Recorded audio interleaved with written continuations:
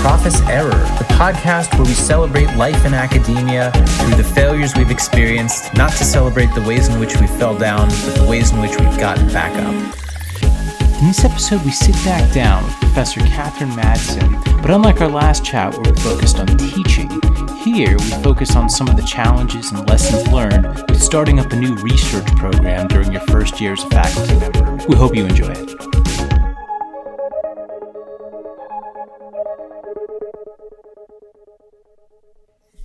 Well, welcome everyone. Welcome to another episode of Profess Error. We've got part 2 of our discussion with Professor Katie Madsen from Iowa State University.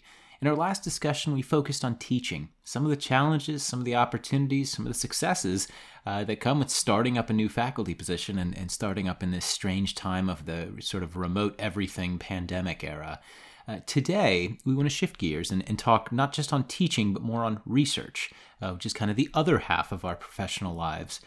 Katie, I gotta believe starting up a research group and publishing and grant writing and all of these kind of challenges, especially in this current environment, has just been probably even more challenging than the already challenging environment that presents itself to a first semester faculty.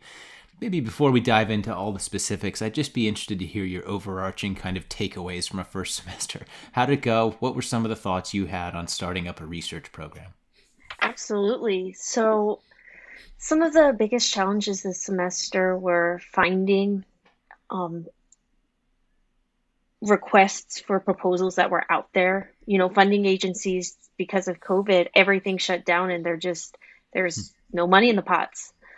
So that's been one of the biggest challenges. And then also recruiting grad students that can make it into the country with all of these flight restrictions that we have and international restrictions. Those are definitely the two biggest challenges. Yeah. So why don't we kind of go piece by piece and unpack these in detail? Because I think these may be interesting to the listeners, either if they're going through it now or just in lessons learned for what they might expect. Because some of the challenges you're hitting, I think, are going to be present, whether or not there's a pandemic, but certainly in the current environment are exacerbated. So let's talk maybe first about targeting some proposals and getting some grant money in. This, I think, can be a challenge for a lot of folks starting up. What has been your strategy as a new faculty? Have you gone for small grants? Have you tried to swing for the fences and get a multi-million-dollar center? Like, what have you been doing? Have you gone at it alone, partnered with others? You know, what's been the strategy? Absolutely. So I have not gone after any alone yet. Always partnering. I think that something I didn't get a lot of during my graduate career, or actually any of, was exposure to grant writing.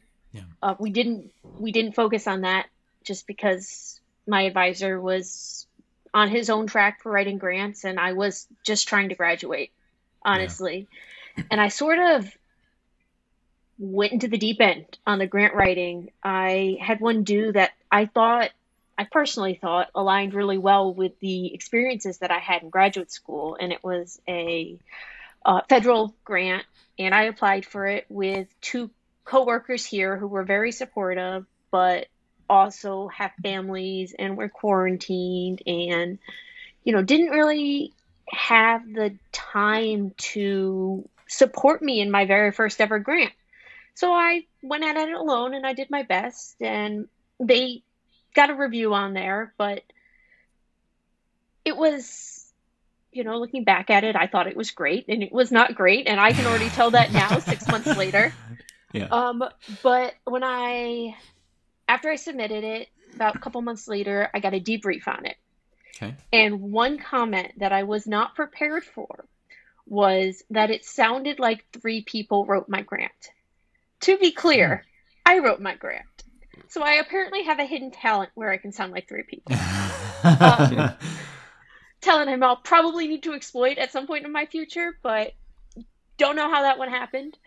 So that was a comment I wasn't prepared for. And, you know, when you're going through that debrief, it's difficult to hear everything you did wrong and to just literally have your failures listed out one by one in front of you when you think what you're doing is right. Mm-hmm. So, and it's hard not to get defensive because you think you did something and then the way it was perceived by them is not the way you thought it would be perceived.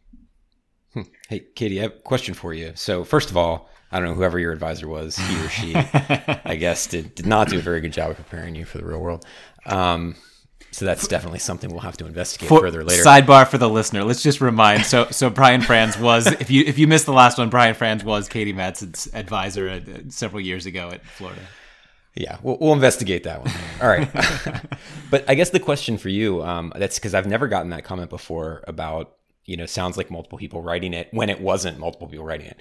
So I guess the question to you was, did you write that like over a period of, multiple weeks? And did you write it in chunks and come back to it? Or is it just you wrote it at once? And just be curious to how that happened, I guess. I think 2 reasons. It happened for 2 reasons. The first is that it was 3 co-PIs on it and we were all equal time.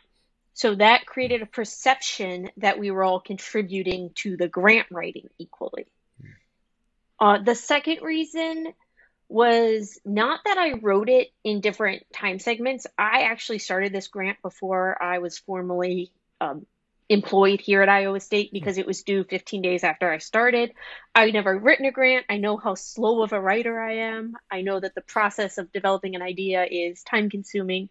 So it's not that I stopped and came back to it, but I developed the ideas sort of individually because there were 3 things they were looking for.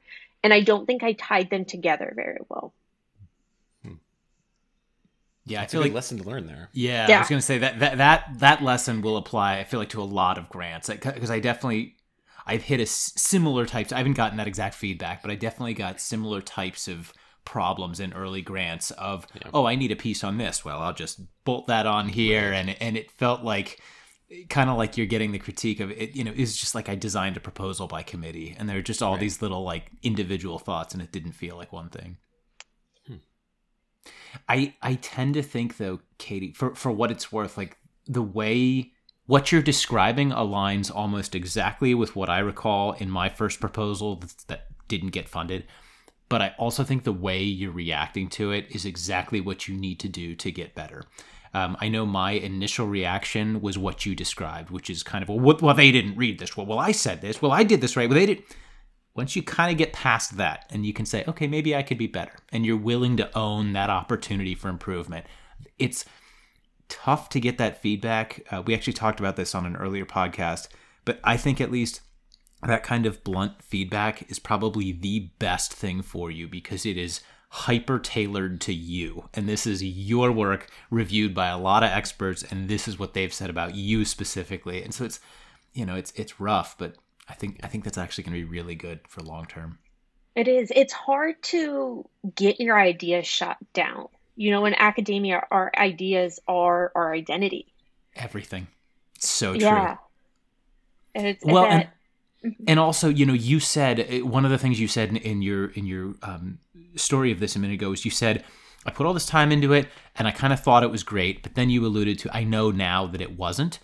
But going from I think it's great, which you do honestly think at the start, to I know it's now it's not, the sort of the difference there, the drop in sort of your perception of your own professional worth there is kind of crushing for a lot of people because it's just like, I've never worked so hard. I've never done something so good to then subsequently hear this is really not at all what we're looking to fund. Yeah. That's a tough, a tough hit, but I think the extreme majority of us go through it. So for what it's worth, you're not alone.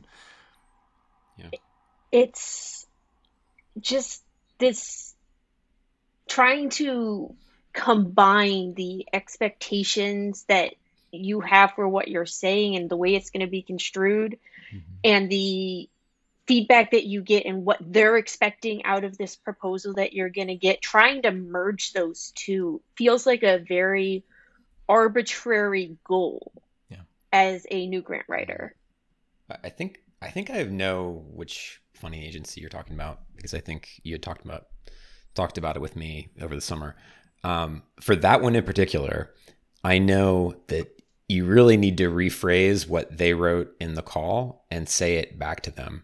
Like, and I say rephrase, and that's kind of, I say that liberally. You may as well just say it word for word back to them And so it shows that you're satisfying this very specific requirements that they often have. From folks that I've talked to that have submitted to similar calls, that's sort of been the recommendation as well. And I think that rephrasing of things is not something that we're used to. Our ideas are new and what we're putting out is new. And it feels like I'm copying somebody else's idea to rephrase it back in the grant. And that's taking some getting used to. Yeah. Yeah, because part of it is your idea, right? Like the new portion of it's your idea, but the framing of the problem and the understanding of the problem is kind of theirs in the way that they wrote that document. And so you need to be on board with their version of the problem. And so I wouldn't feel bad about, rephrasing or simply restating exactly back to them in their own words what the problem is that they're trying to address. Yeah, I think you're right, Brian. I think there's, though, also a skill to that is not natural or intuitive. The way of taking their words and framing or organizing the same sets of words in the same kind of structure in a manner whose logical outcome is your idea. Right? Like that's a strange skill to have, of basically saying, you wanted this. I came up with this other, probably tangentially developed kind of concept, but I'm going to write it in a way that says your idea is the perfect alignment with my idea. And if only these two could go together, what a world we'd have. That's a strange kind of way to write initially. And so, Katie, what you're saying, I'm glad you're bringing it up, because this is something I think Brian and I maybe just we kind of forgot to bring up in the earlier episodes because it's been a little while. But that's a really good point that I think, you're not alone in that kind of, this is a strange audience to write to, a review panel.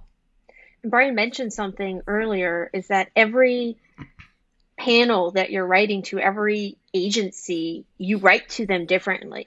They don't have the same, what they're looking for, or how they want to hear it, or how much of something to include or not to include.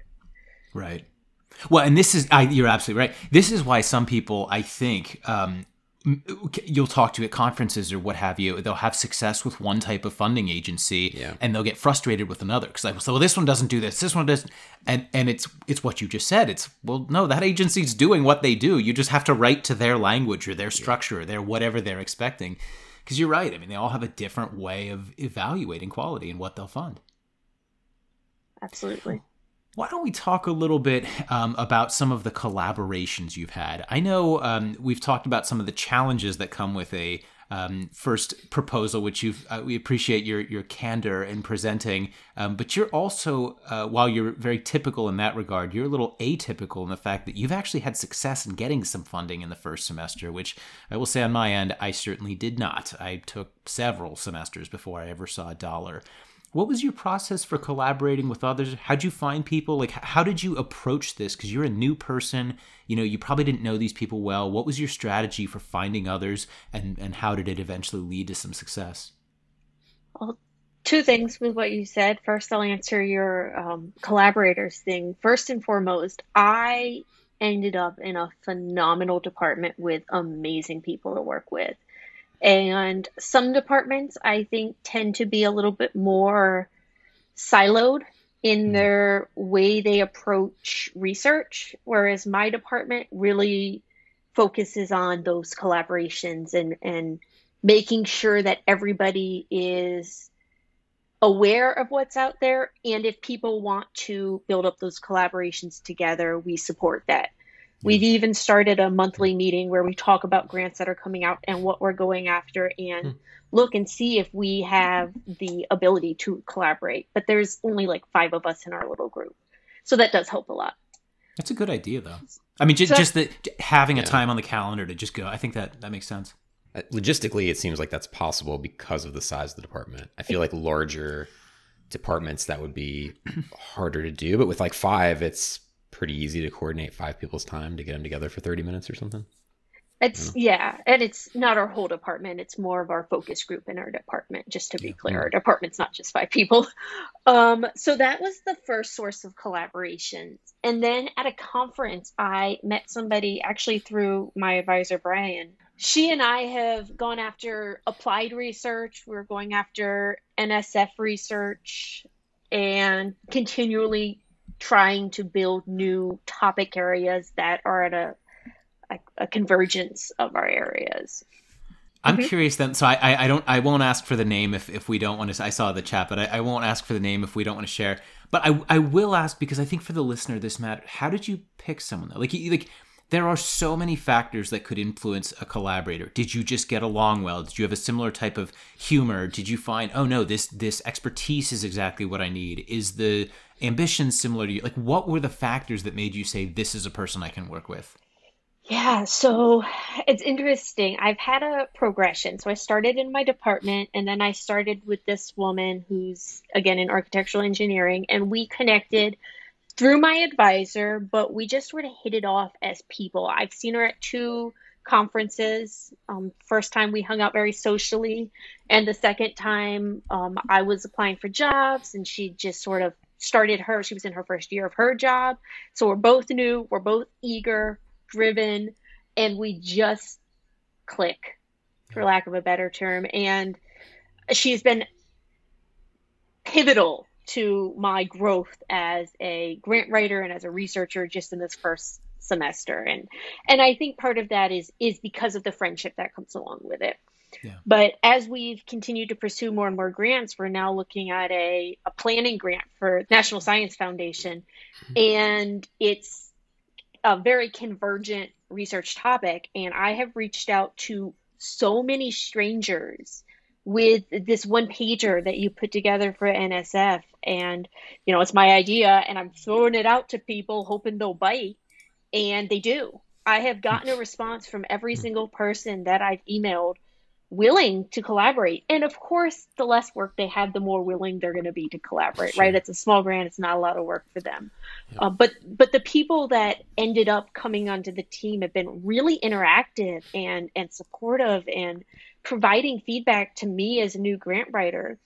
And I don't know if this is my personality, but I always sort of feel this burden of when I work with these full professors and these associate professors, and I'm not that good at what I'm doing yet, right? I haven't won a grant as a PI. I feel like I'm wasting their time. I feel like I'm putting in all this effort, and I'm asking them to review things, and I'm asking them to buy in on this idea and put time to put all their supplementary materials together, and then we don't win it. And it makes me feel guilty when we don't win it. Yeah. Something that I've personally been struggling with a bit. I feel like the I don't know, the neurotic side of me agrees and say, oh yeah, I do that too. But I kind of doubt if that's how they perceive it. Like I'm a far cry away from a senior faculty. I'm still very much learning the faculty life, I feel. But like the times I've been approached by either junior faculty or grad students or someone that's trying to write a proposal or do something, I feel like frequently I'll hear, do you want to collaborate? Sure, is my response. And then the question is, okay, what do you want to do? And basically what I'm hearing is, do you want to work with me? Followed up with, can you come up with something for me to work with? And that puts all the work on me. What I think is extremely positive and I think rare in what you've just described is you've basically said, here's an idea. It's already ready. What I need is this thing you bring, the thing that I've done homework on you. I know what you have to offer. I'm giving you a thing that's already kind of round. The idea is already there. I just need you to have this piece of the pie or whatever. I'll bet that they see that aspect and say, oh, this person's got potential. So even if the first grant doesn't hit, I'll bet they're seeing their time wasted, as you said, as invested in this person will develop because she's got the other skills that will eventually lead to success. And when they do, assuming they're still on your short list of first calls, all of a sudden they can cash in, so to speak, on the grant writer you'll become. That's fair. I have been very pleasantly surprised by the amount of involvement I've gotten as well. from these more senior people. Coming to someone with an idea helps. I mean, that's, as Steve said, that's really that's one of the most important things. And as he said, I don't think that the time investment is viewed as wasted. 100% no, because I mean, they're probably not spending as much time as you are on the proposal. So the time investment is actually lower than you think on their end, other than maybe a couple calls to discuss an idea, and maybe a little bit of writing that they give you to put into it. But so the investment's pretty low on their end, but the potential return is quite high because, planning grants could turn into something much larger afterwards. So they're thinking long-term investment. So I wouldn't feel bad about that at all when you don't get it. That's fair. The other thing I think I've learned a lot of is, not to compose your team too quickly. I started reaching out to people, and my idea evolved as I reached out to people.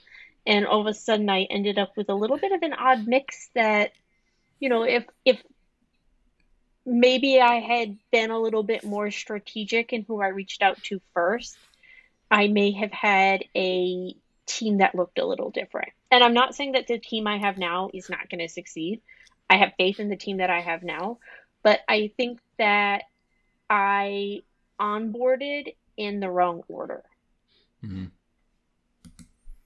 That is a great comment. Yeah. 100%, because I've been there, honestly. I've never mentioned it on these calls, but I definitely, it's definitely something I just always take for granted. But I found myself in a position where you start forming that team, like you say, and you find someone maybe who's a better fit, and you're like, oh, I kind of want this person.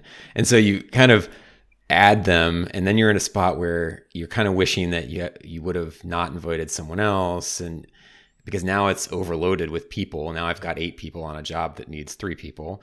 And it becomes really hard then, because what do? Do you tell them, this guy's a better fit, I'll get you on the next project? Or, how do you let someone down or let someone go?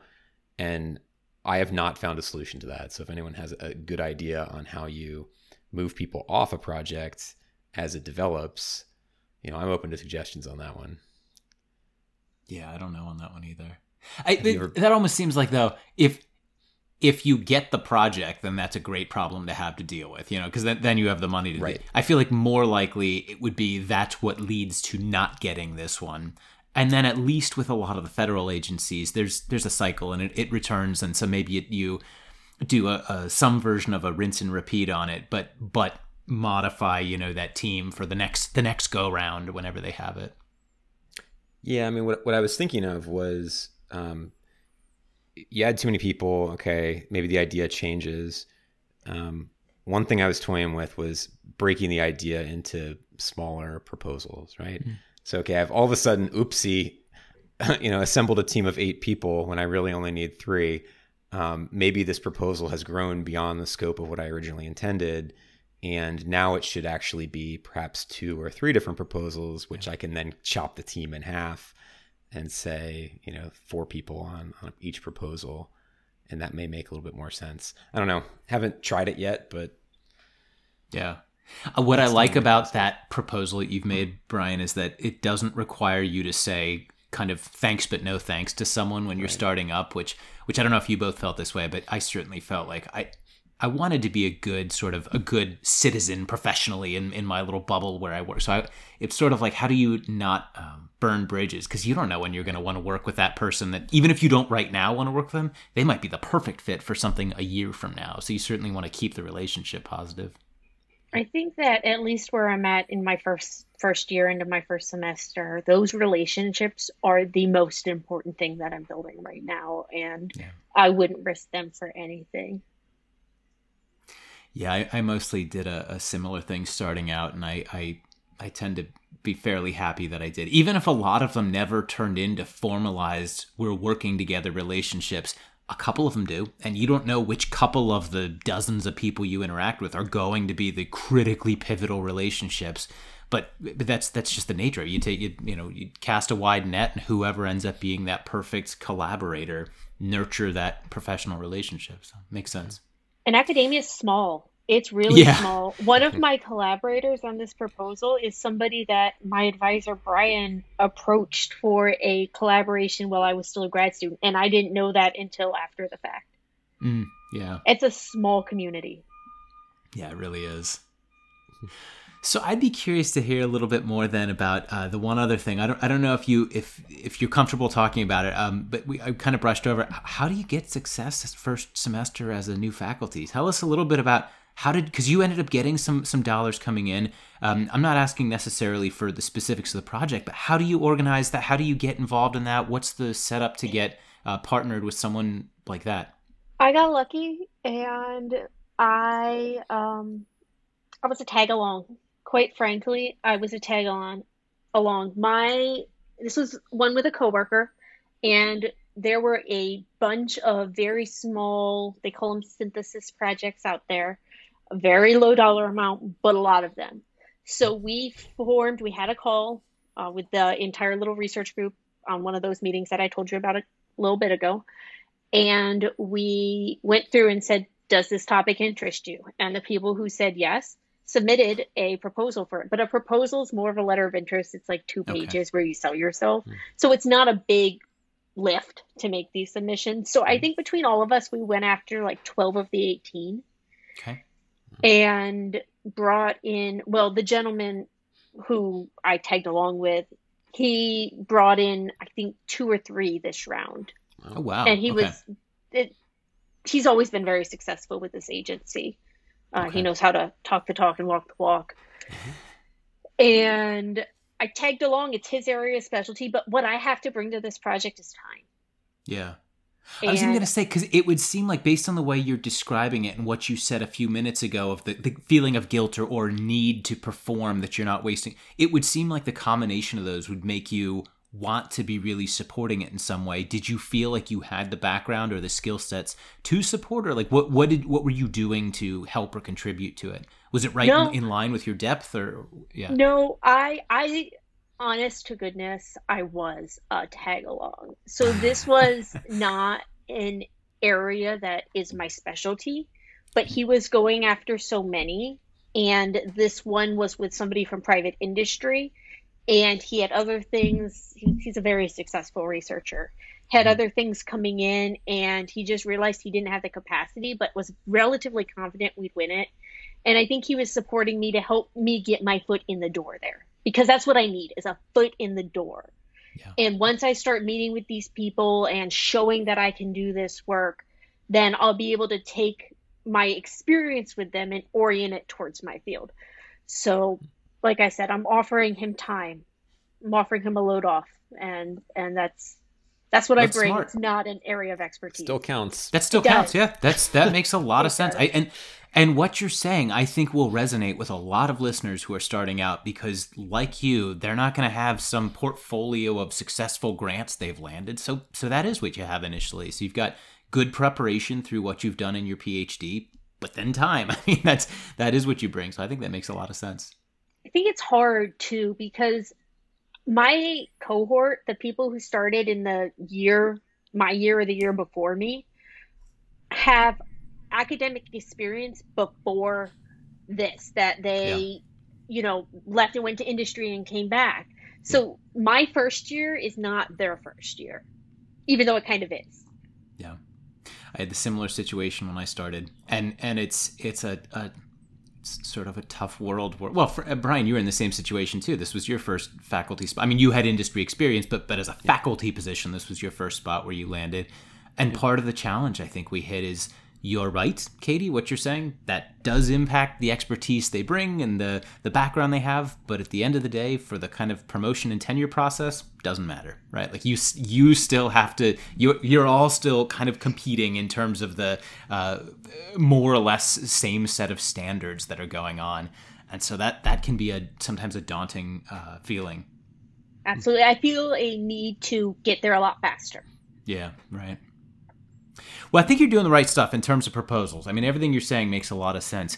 Maybe we can shift and talk a little bit about the writing and the output. So you've got some dollars in the door. Clearly, you're going to be having some data in yet. I don't know if that happened yet, but that's coming. What have you been doing thus far in terms of producing publications or data or prepping for publications or whatever? What has been your strategy for sort of your academic output? I've been grant writing. Okay.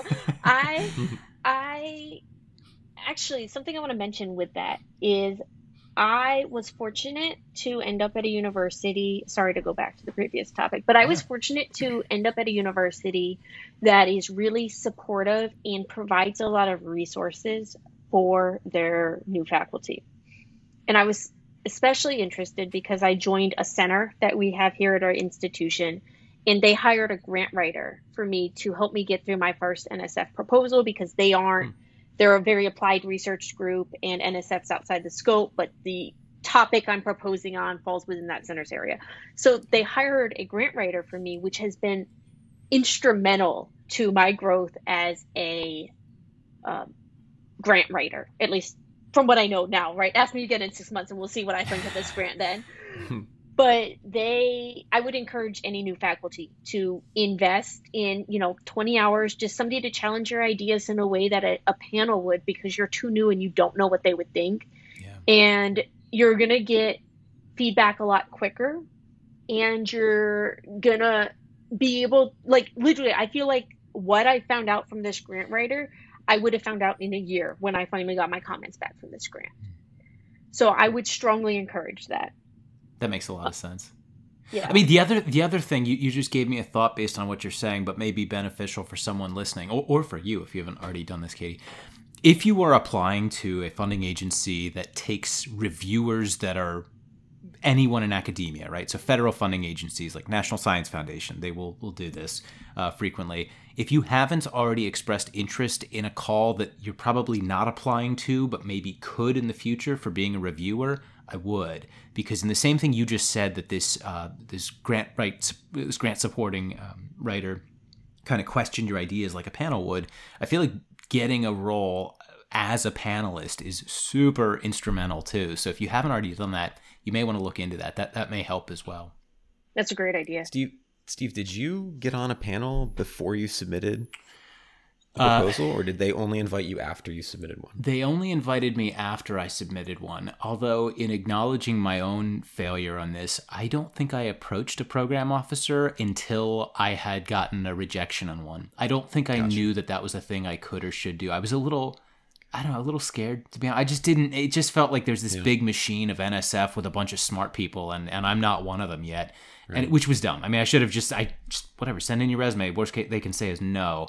And I feel like I should have. Did you get on one before or only after? Only after, and really only after I got one. So I think it was one of those things where, okay, they wanted people who were successful in this call to then review subsequent proposals to the same call, because they kind of knew, okay, these guys know how to write to this and they know how to say what we need to say in order to get funded here, so they know what they should be looking at.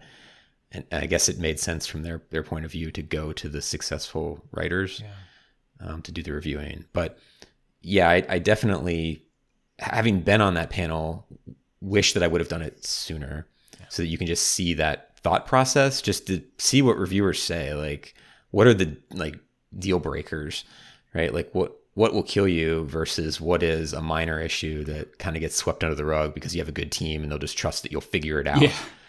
Right? Like, that would have been helpful to know. So. Although, kind of like, Katie, what you said earlier, like, even if you haven't gotten funding, I think the unique value you bring as a junior faculty is time, right? Like, you may have a teaching reduction where you don't have as much teaching as a senior faculty. You may not have as many concurrent existing projects. You may not have a team of a half dozen PhD students to mentor. You may not. So when they kind of put out those surveys about, hey, when are you available? The whole thing is green for you. Every one of these. Yes, I can be there for that. I will make this work. Yes. Where, you could probably have success doing it just based on availability, which, looking back, I should have done that. Yeah, I think that's accurate. I did want to go back to the question I very much avoided a few minutes ago. Yes. Sounds like the writing has been in the proposal writing, has been the focus. Right. This is a sore subject with my advisor and I. I'm not laughing because I'm judging, by the way. This happens to so many of us. I very much fell in this path. So I'm laughing with you on this one. So it's been a real struggle to get papers written this semester. I did manage to get one out that was built off a conference paper, but it was rejected. And it was my first rejection that I've had for a paper. And I think that my advisor had shielded me a lot from that rejection. And it was a little bit of a bruise to my ego between getting rejected for grants and then getting rejected for a paper, which I should be able to do. I got through graduate school, and it's the first one that my advisor isn't, monitoring closely, and I get rejected. Yeah. And it was a little bit hard. It was demoralizing. And I moved on, mostly, if you could tell.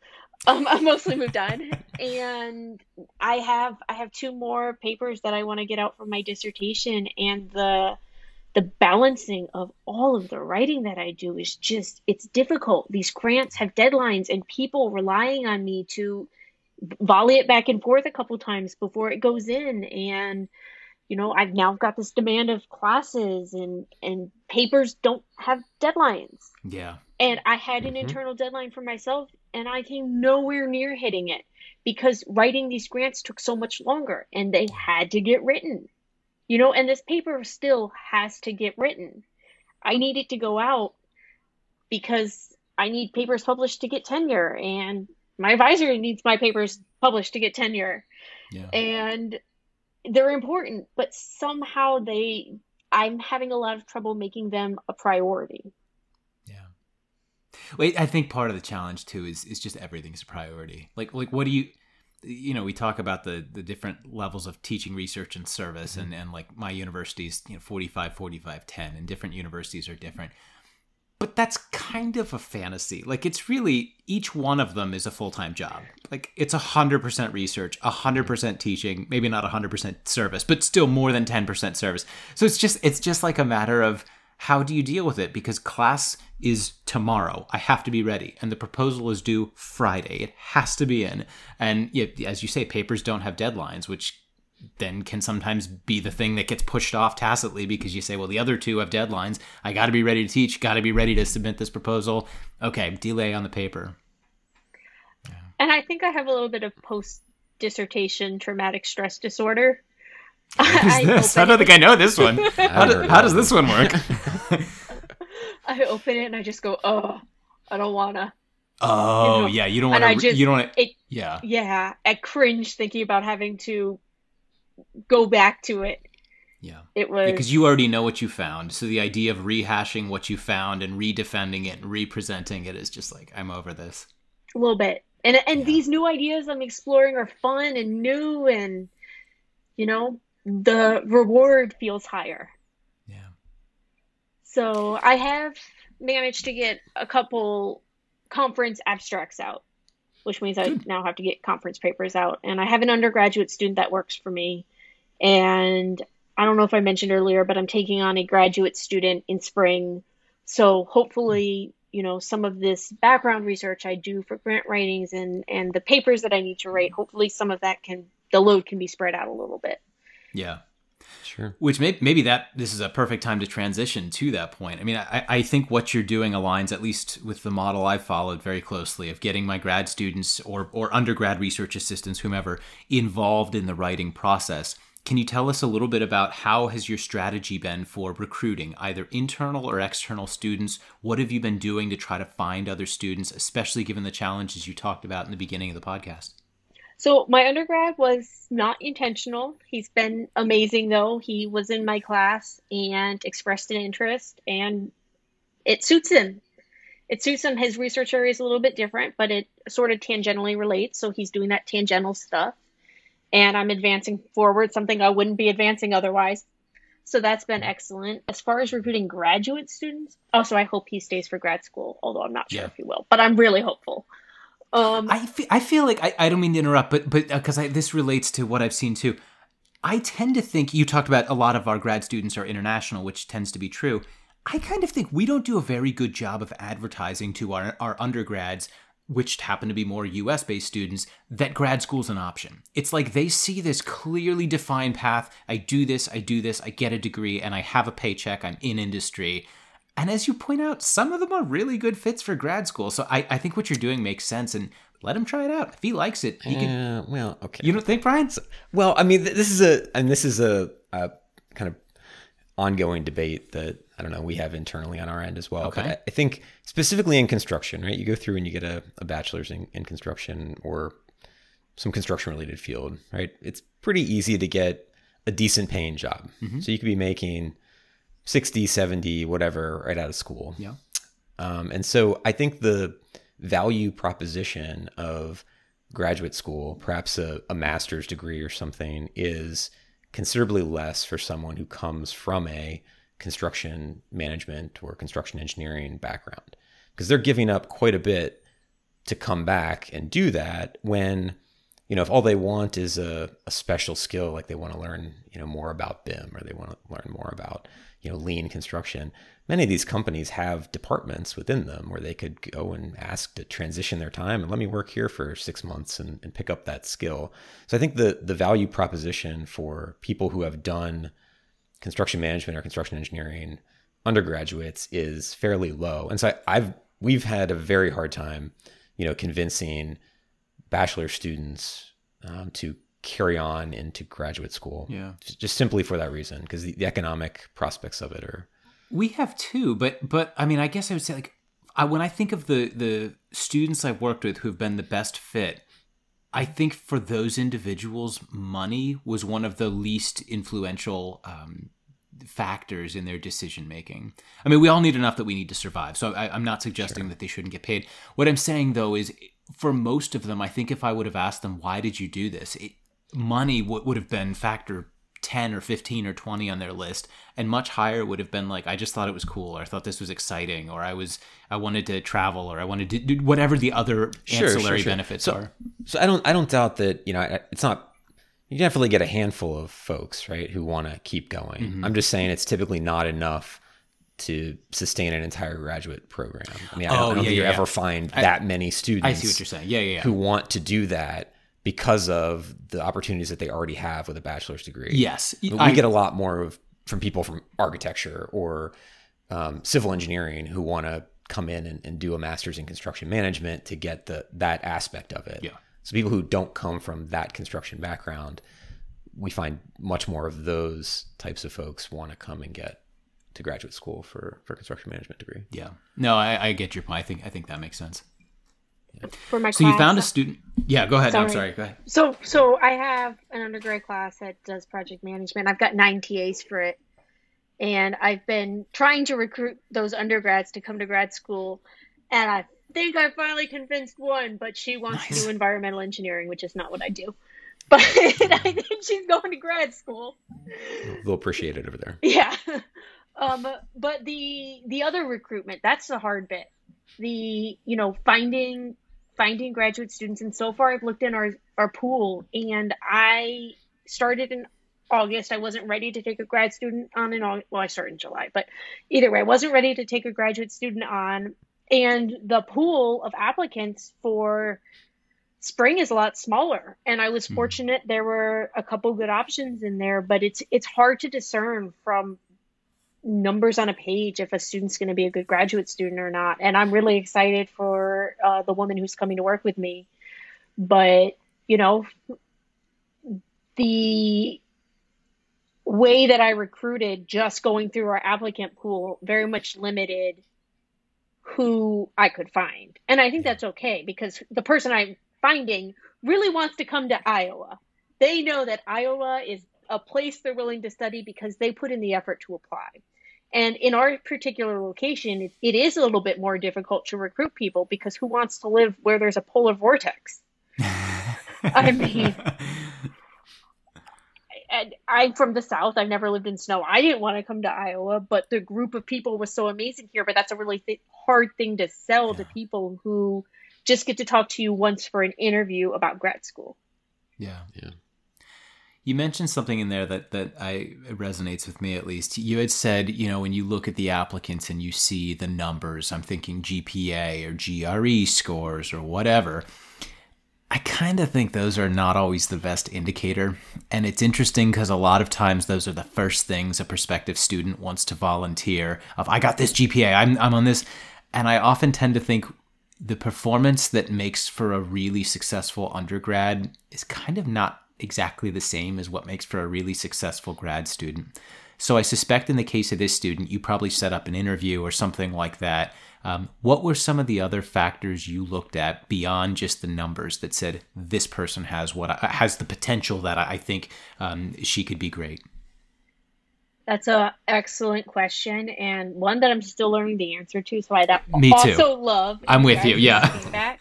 But I know that I don't work well against deadlines, so I'm looking for somebody who has a similar personality, because I know that I can't take on my first grad student to be a procrastinator. Mm-hmm. So oddly enough, that was a core personality trait that I was looking for, and trying to parse out if they had internal motivation, because I'm still learning. And I need them to be able to keep working through, even if the first thing that I tell them is wrong. I don't want them to quit and give up. I need them to want it internally, so that if I make a mistake, they're not going to just throw the shoe in. Yeah. Basically, those were the two things I was looking for most, followed by their ability to think critically. Yeah. Which is also a hard thing to parse out.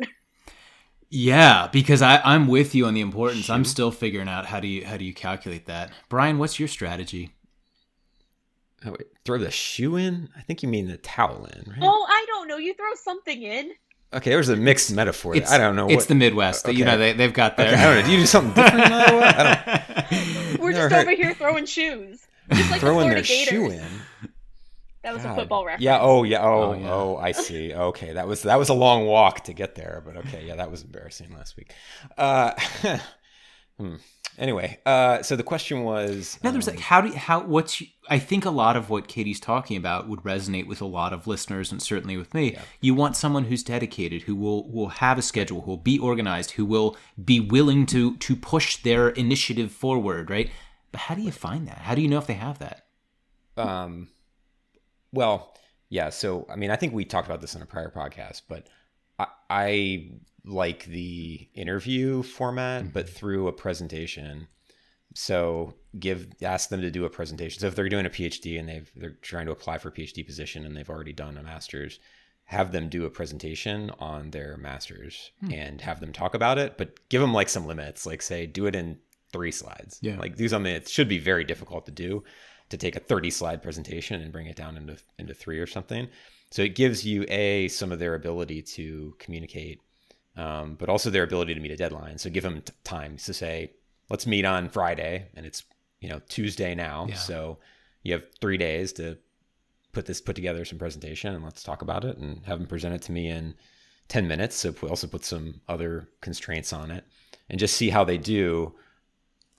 With some of the ambiguity, so not telling them exactly what to present, but just make it clear.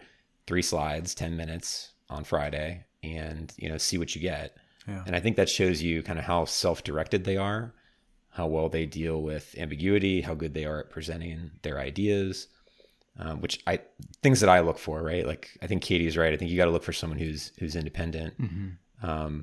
I don't want someone who's just going to be waiting for me to tell them what to do. Yeah. Because I got a lot of stuff going on. And if you're waiting for me to send you an email to tell you what to do this week, we're going to have a bad time. Yeah. So you need to come to me and say, hey, I finished this. I think it's worthwhile looking at that. I'm going to start looking at that, and maybe we can talk on Friday. Yeah. We're like, okay, great. Let's do that.